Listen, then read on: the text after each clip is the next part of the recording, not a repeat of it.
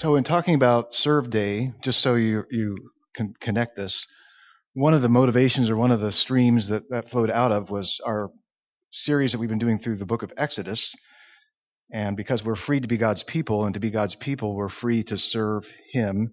In serving Him, we serve our community. So that it's helping us to understand, how do we do this? What are we freed, liberated for? So we're talking about Israel being freed, but that's been fulfilled in the church in our age. The Lord has done amazing works of power to prepare the people of Israel, as we've seen through the first 12 chapters of Exodus. And if you have your Bible or your phone, you might open it to chapter 12. We'll be jumping in at the end of chapter 12. The Lord has done amazing works of power to prepare the people of Israel to launch on their exodus from Egypt. So it's awesome what He's done. It's fearful what He's done. As they begin their exodus, God establishes them in what they will need to remember the redemption story. So one thing we'll see today is God just wanted to make sure that you don't forget what He has done for them. So this is so they will remain committed to Him, and He's freeing them to live as His people. So that's what He's purposing to do. If you haven't been with us through the first 12 chapters of Exodus, it's a tough place to jump in today, because what God does may seem kind of harsh. Like, wow, why did He do that? And so, as Inigo Montoya in The Princess Bride said, let me explain. No, let me summarize. Several generations prior to where we are today in Exodus, Egypt had made slaves of the Hebrews. They were ruthless to them. They oppressed them. They worked their tails off. They made their lives bitter. In addition, they called their citizens to throw Hebrew baby boys into the Nile River in order to reduce the chance that the Israelites would be able to build an army. So God calls Moses to deliver the people of Israel from Egypt. God says that Moses is to go to Pharaoh and tell him that Yahweh, so that's the best we know how to pronounce God's name, that He actually named Himself. Yahweh means I am. The Lord, Yahweh, demands Pharaoh let His people go, that they may serve Him. To persuade Pharaoh to do this, Yahweh says Moses will need to do miracles. And so God says, don't worry, I'll supply the miracles. You just be available for me to do them through you.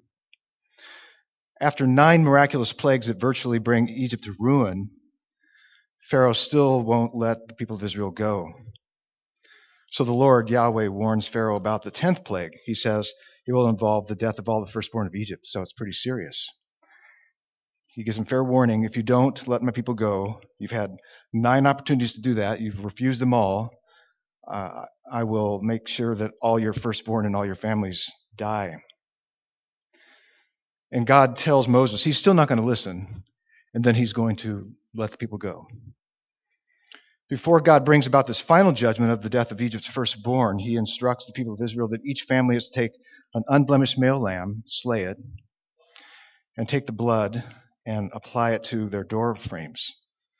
The Lord will pass over the homes with the blood-painted door frames, and their firstborn will not die. In other words, the lamb is the substitute for the Israelite firstborn. So that's very key to Israel's identity, and that's what the Passover is about. We read some about that. He's going to touch on that again today. In addition, the people of Israel are to be ready to move out quickly by taking only unleavened dough, since there's no time for the dough to rise. Keep their sandals on and keep their walking sticks handy, ready to exit quickly. So God has prepared and protected the people of Israel for what He's about to do. The Lord brings about His final act of judgment on Pharaoh and Egypt, and we'll read that in verses 29 through 42 of chapter 12.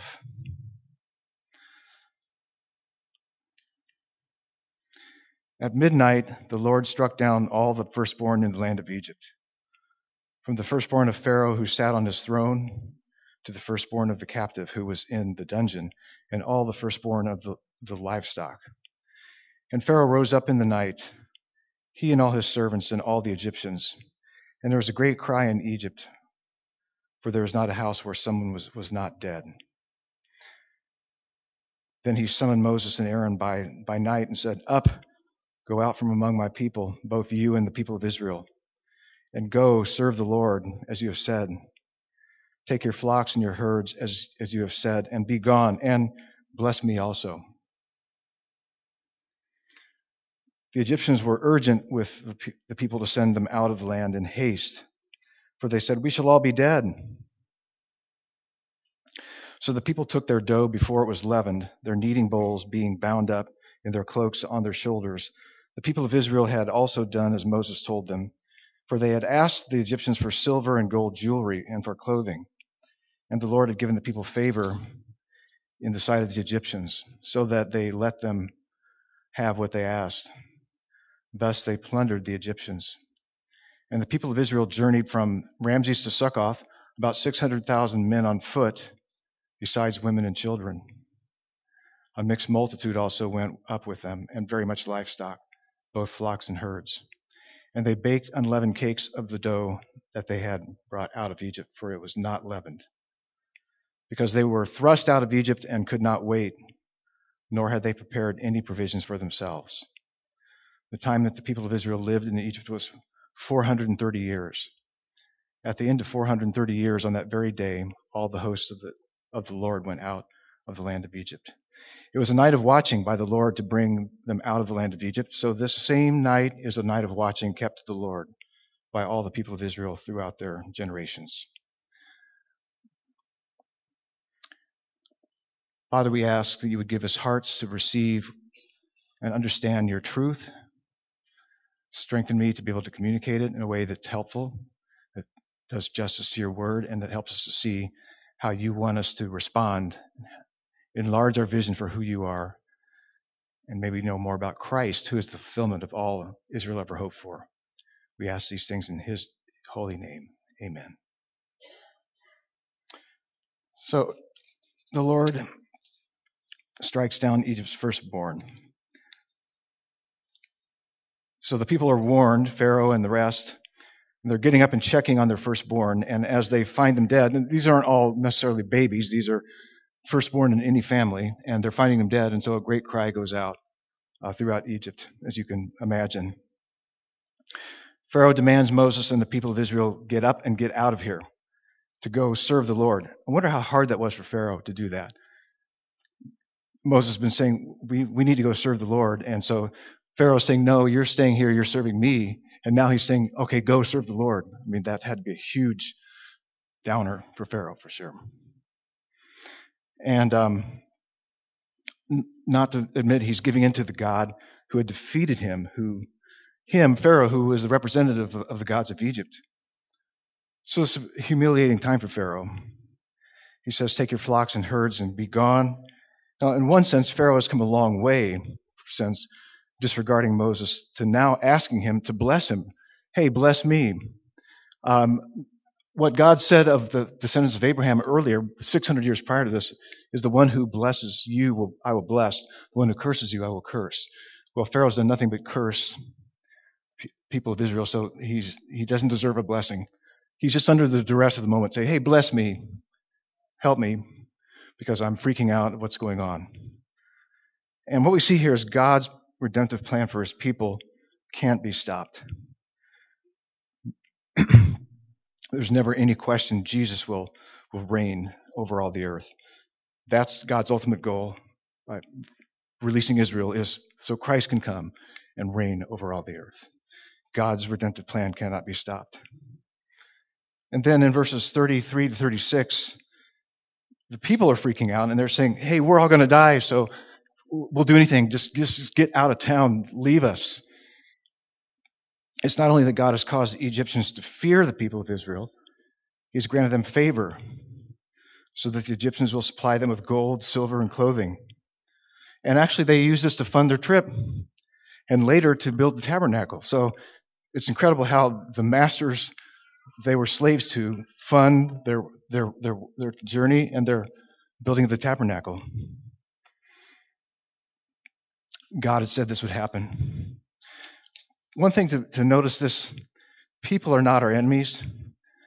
Oh yeah, some may be against us as followers of Jesus, but the exodus that Jesus accomplished for us was to free us from sin, death, and devil. Jesus plundered the strong man Satan when he freed his people from sin, keeping us. We were kept under the dominion of the devil and he freed us by his death on the cross.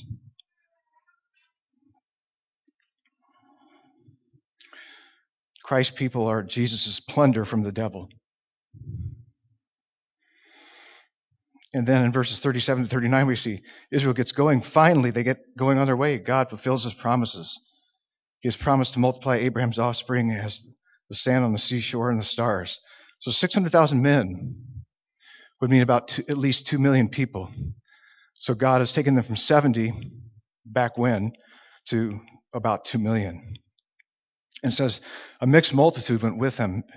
So maybe some Egyptians, maybe some other foreigners who were living in Egypt, who are impressed with Moses and Israel's God. And then through verses 40 to 42, we see that they were there for 430 years. Not only did God compel the Egyptians to let them go so they could be free to be his people and serve him, he also knew that the people of Israel needed to be compelled to go out. They needed to be compelled to go out because this is the only place they'd ever known. So even though they were suffering, even though they were oppressed and working in horrible conditions, they needed to be compelled to go out. They couldn't imagine a new life in a place they had never been. So we do that sometimes. Even though we may hate the hardships that we undergo, we often will make the choices. We need to be set free. That was my circumstance growing up. After 3 years in college, I thought, man, I don't know what I'm doing. I didn't know Jesus at that time, so I thought, I need a new start. The problem was it was my version of a new start. So I was living in Indiana, and I moved to the desert in Arizona. And I thought, hey, this will give me a new start. I lived with a friend out there and was doing things I shouldn't do. And after a year of that, I thought, well, I think I need another new start. So I moved to Connecticut, Arizona to Connecticut. Moved in with my girlfriend's parents. And I needed to be thrust out. So God saw to it that I got really, really, really sick. So I couldn't keep anything down, including water. And I lost about 15 pounds. And at that point, I decided I'm moving back home. Geography wasn't the issue. It didn't matter where I was living. It was where I was in relation to Jesus. So after moving back home, I went to an outreach dinner where I heard the gospel and came to Jesus at that time. So God had thrust me out of Egypt in order to bring me to himself. And again, it's not where you are physically. I mean, sometimes that makes a difference, but it's where you are in relation to God. He may be thrusting you out in order to relieve you from your addiction to things that are destroying your life and keeping you from him.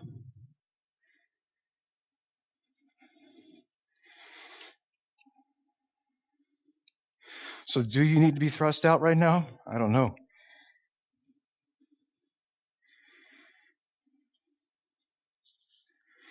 It's amazing how we can be ruining ourselves and relationships, and yet we won't quit the behavior because we're comfortable. It's amazing how comfortable we can get in just really rotten situations. So God tells them more about Passover in verses 43 to 51. Now, if you were here a couple of weeks ago, we already read about Passover. And so God's talking about it again. And he really wants Israel to be rooted and grounded in remembering his works of redemption. Why? Why do they need to do that? What God did in the Passover defines them as God's redeemed people. And they repeatedly forget what God has done for them and who they are as his people when life gets tough or the world's temptations are strong. Let me repeat that. They repeatedly forget who God is for them, what he's done for them, when life gets tough or temptations get strong. Does that sound familiar? When life gets tough or temptations get strong, when you need God most, we're tempted to forget him. And so God wanted to make sure, as before you launch here, I want you to know that you need to practice this Passover and Feast of Unleavened Bread in order so you can have it sealed in your mind and in your heart. This is what God has done for you as his redeemed people. So now in this verses 43 to 51, and you're going to have to read the Bible for yourself because we've got too much turf to cover here. But anybody can eat the Passover if they're circumcised, or if you're a woman if your dad is circumcised or your husband is circumcised, what's the deal with that? I mean, what in the world does that mean? Well, it's a covenant. You need to be in covenant relationship with the Lord God in order to take the Passover. If you are in covenant relationship with Him, if you're saying that I'm part of the covenant community, then you need to take the Passover. So you can't be circumcised and not take the Passover. It defines their identity as a covenant people. Passover lamb was the God-ordained substitute whose blood protected the Israelites from the death of their firstborn. When they put the blood on the door, they showed they believed God's warning of the coming judgment and that they believed in His provision in the way of the deliverance. I'm so grateful we still don't sacrifice lambs. I mean, to ask each one of you, okay, come to the communion table today. There's a lamb. We'll sacrifice it for you. It would mess up the carpet.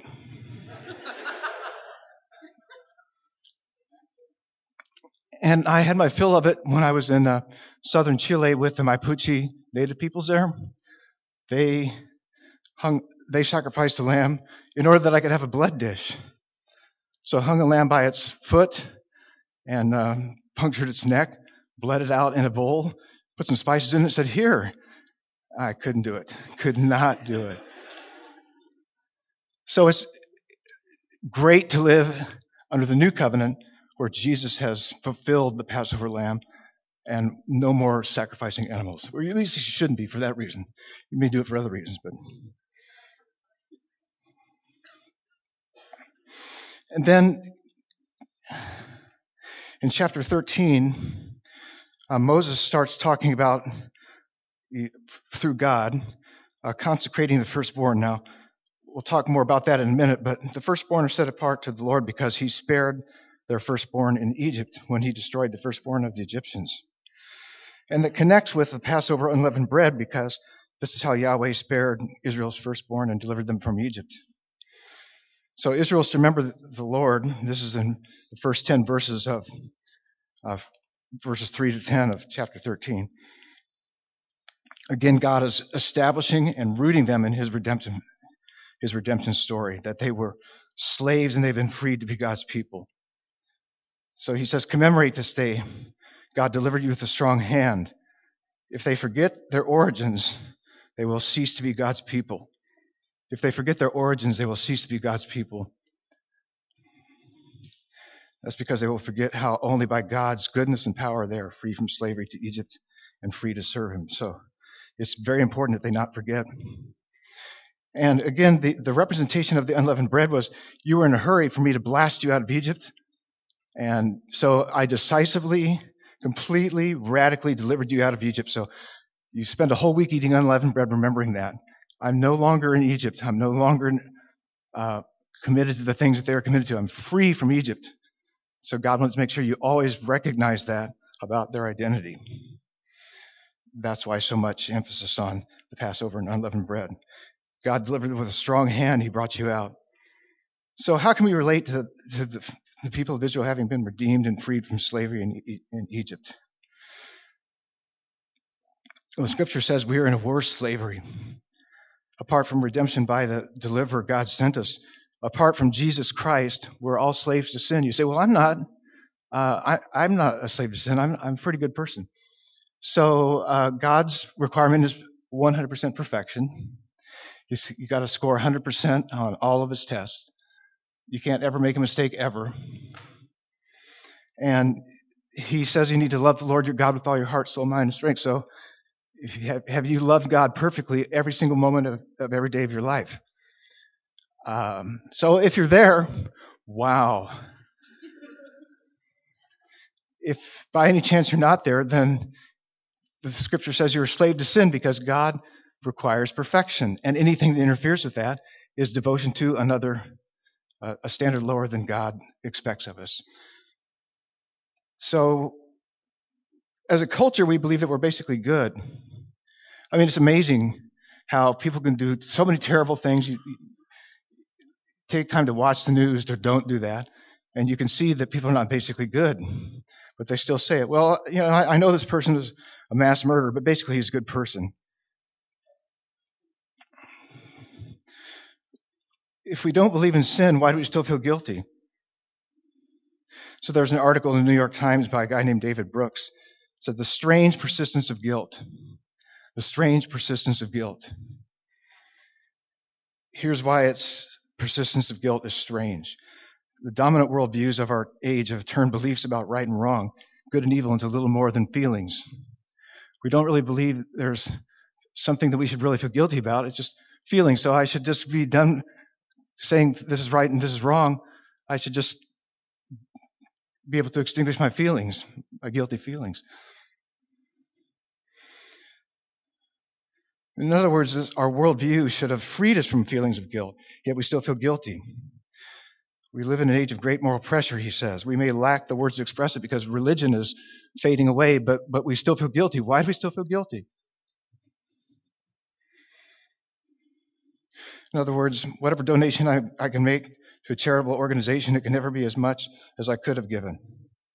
I can never diminish my carbon footprint enough or give to the poor enough. Colonialism, slavery, structural poverty, water pollution, deforestation.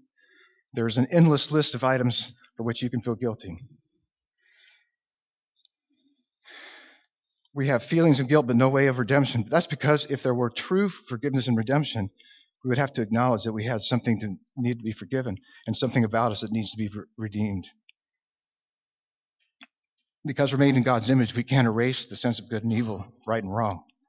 We may think we're being kind to others, and that we'll feel better about ourselves by denying, minimizing, or redefining sin. Calling it normal.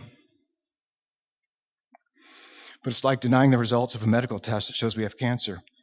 We may avoid feeling bad for a while, but we won't seek the treatment we need, to our ruin. We suppress the truth in unrighteousness, which the image of that in the scripture in Romans 1 is like taking a ball in the water, in the swimming pool, and pushing it down, trying to hold it, submerge it underwater. That's what it means to suppress the truth in unrighteousness. That's what we do. Believers in Christ need to be rooted and grounded in the story of God's redemption. We don't only talk about our redemption in Christ once a year, like Passover. It's all the time. We take the Lord's Supper together. Everything in Scripture points to Christ, so we're constantly learning more about what Christ has done for us, what He is doing in us, and what He will do for us. And it's good for me to reflect on what Christ has done to rescue me from my sin, from my Egypt. If my sin is no big deal, why did the Son of God have to die on the cross for my sin, if it's no big deal?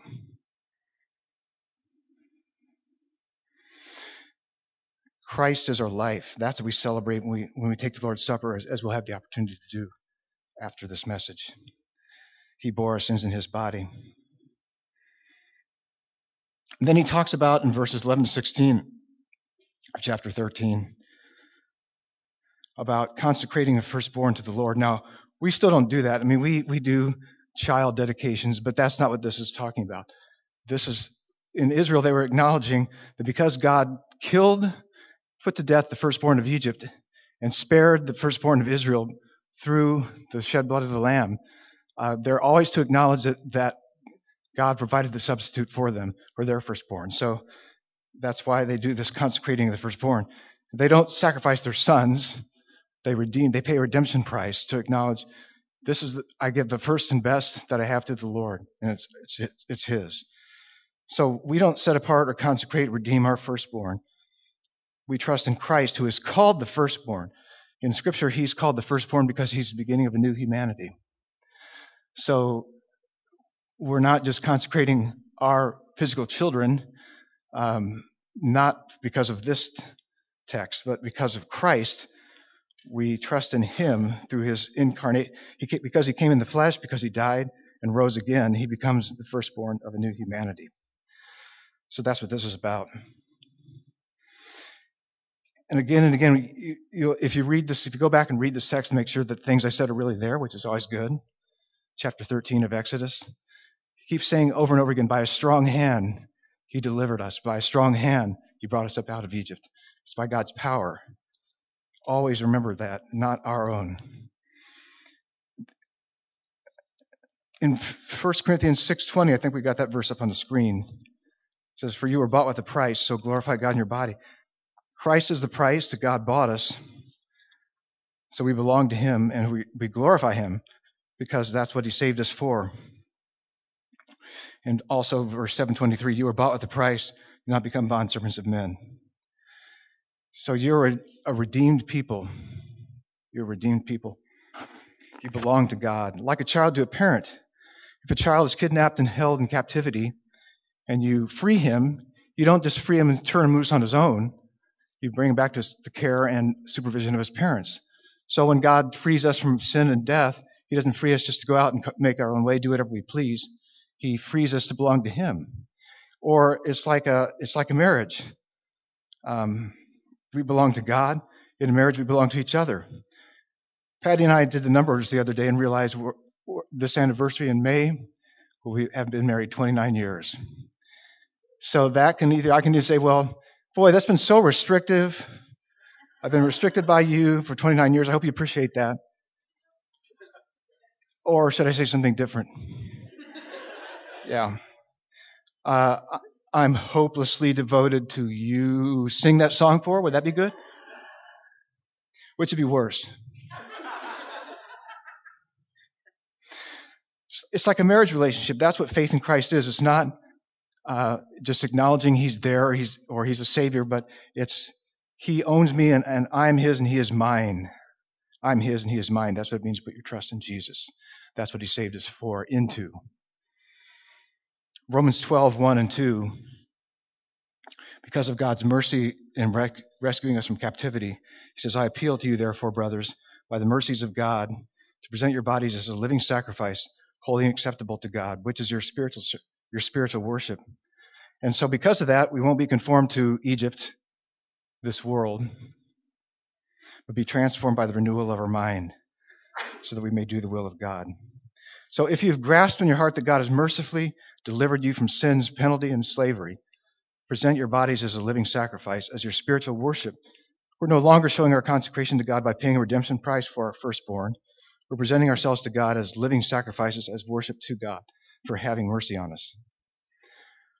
Does God leave us on our own resources to live out this new redeemed life? Does he just say, well, I've set you free, now go figure it out? We'll see that he didn't do that to Israel in verses 17 to 22. So I think that's on the screen. So you can see that I am actually getting my words from the Bible. It's about time I showed you that. Here we go. When Pharaoh let the people go, God did not lead them by the way of the Philistines, of the land of the Philistines, although that was near. For God said, lest the people change their minds when they see war and return to Egypt. But God led the people around by the way of the wilderness toward the Red Sea.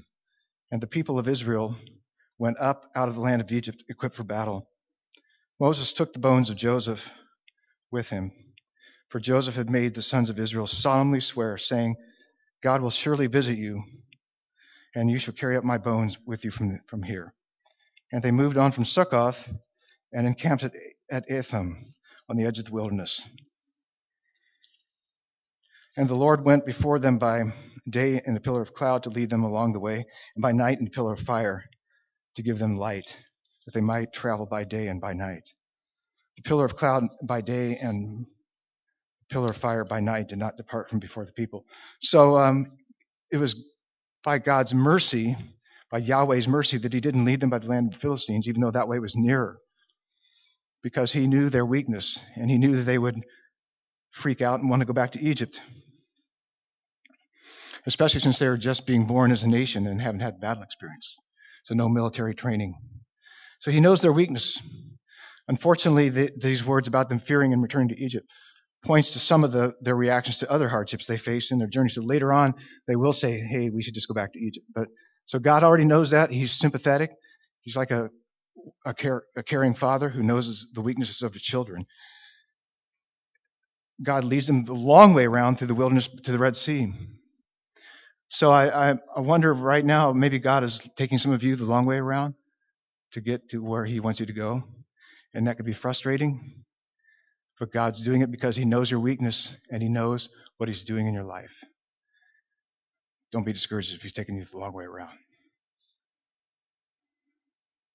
So they camp at the edge of the wilderness, just ready to leave the Egyptian territory. And the pillar of fire and cloud never leaves them. So sometimes we may think, I sure wish God would lead us by pillars of fire and cloud now. I could really use a pillar of fire, a pillar of cloud to show me what to do. We may think that. It didn't work for Israel. They had it for 40 years. They still griped and complained. They just were not impressed enough to continue to trust God.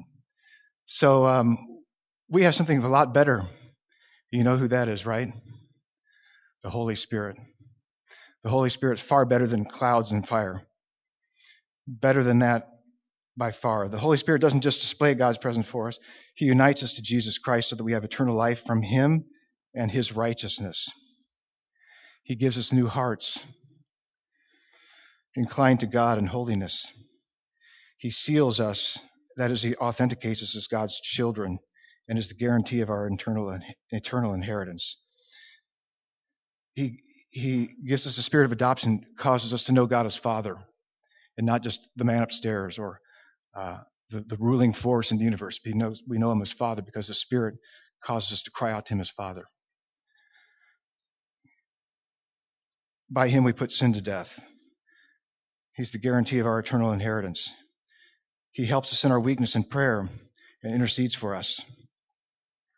He opens our hearts to understand and obey God's word. How often has God, the Holy Spirit, kept us from situations that would overwhelm us?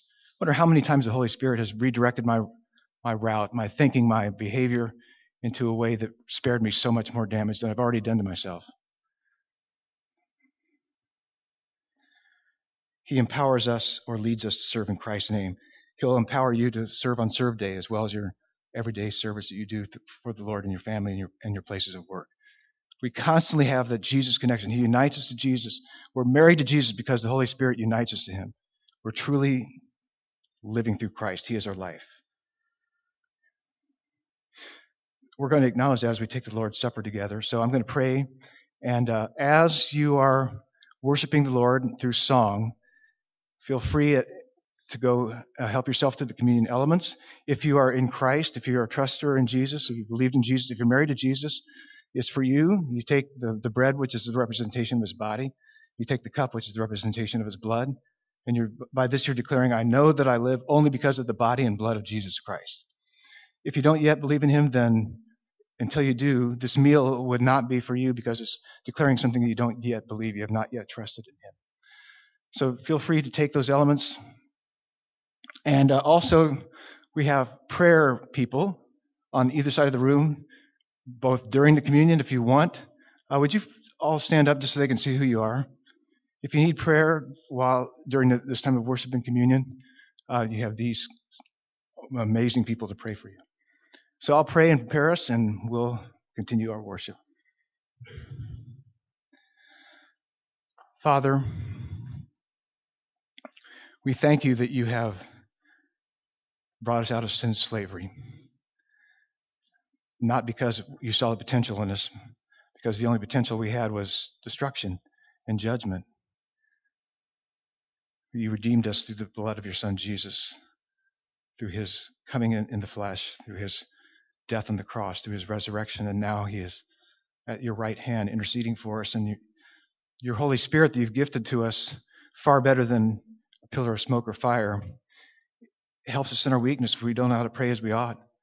So right now, Father, I don't know how to pray as I ought, but your Holy Spirit interprets my prayers to align better with your will. But we do cry out to you, Father, because your Spirit within us causes us to say, Father, because we're related to your Son, Jesus, we need your help. We need your daily help to help us live out our identity as a freed people, the people that you've liberated from sin and death and given us the privilege of being your servants in the community and among the nations. So continue to strengthen us, Father. Give us the confidence that Christ is for us because He has declared He is for us. As we take these elements together, as we dip the bread in the cup and take the symbol of His blood and the symbol of His body, may we delight ourselves in Him. May we rejoice that He has rescued us and given us new life in Him. We ask these things in His name. Amen.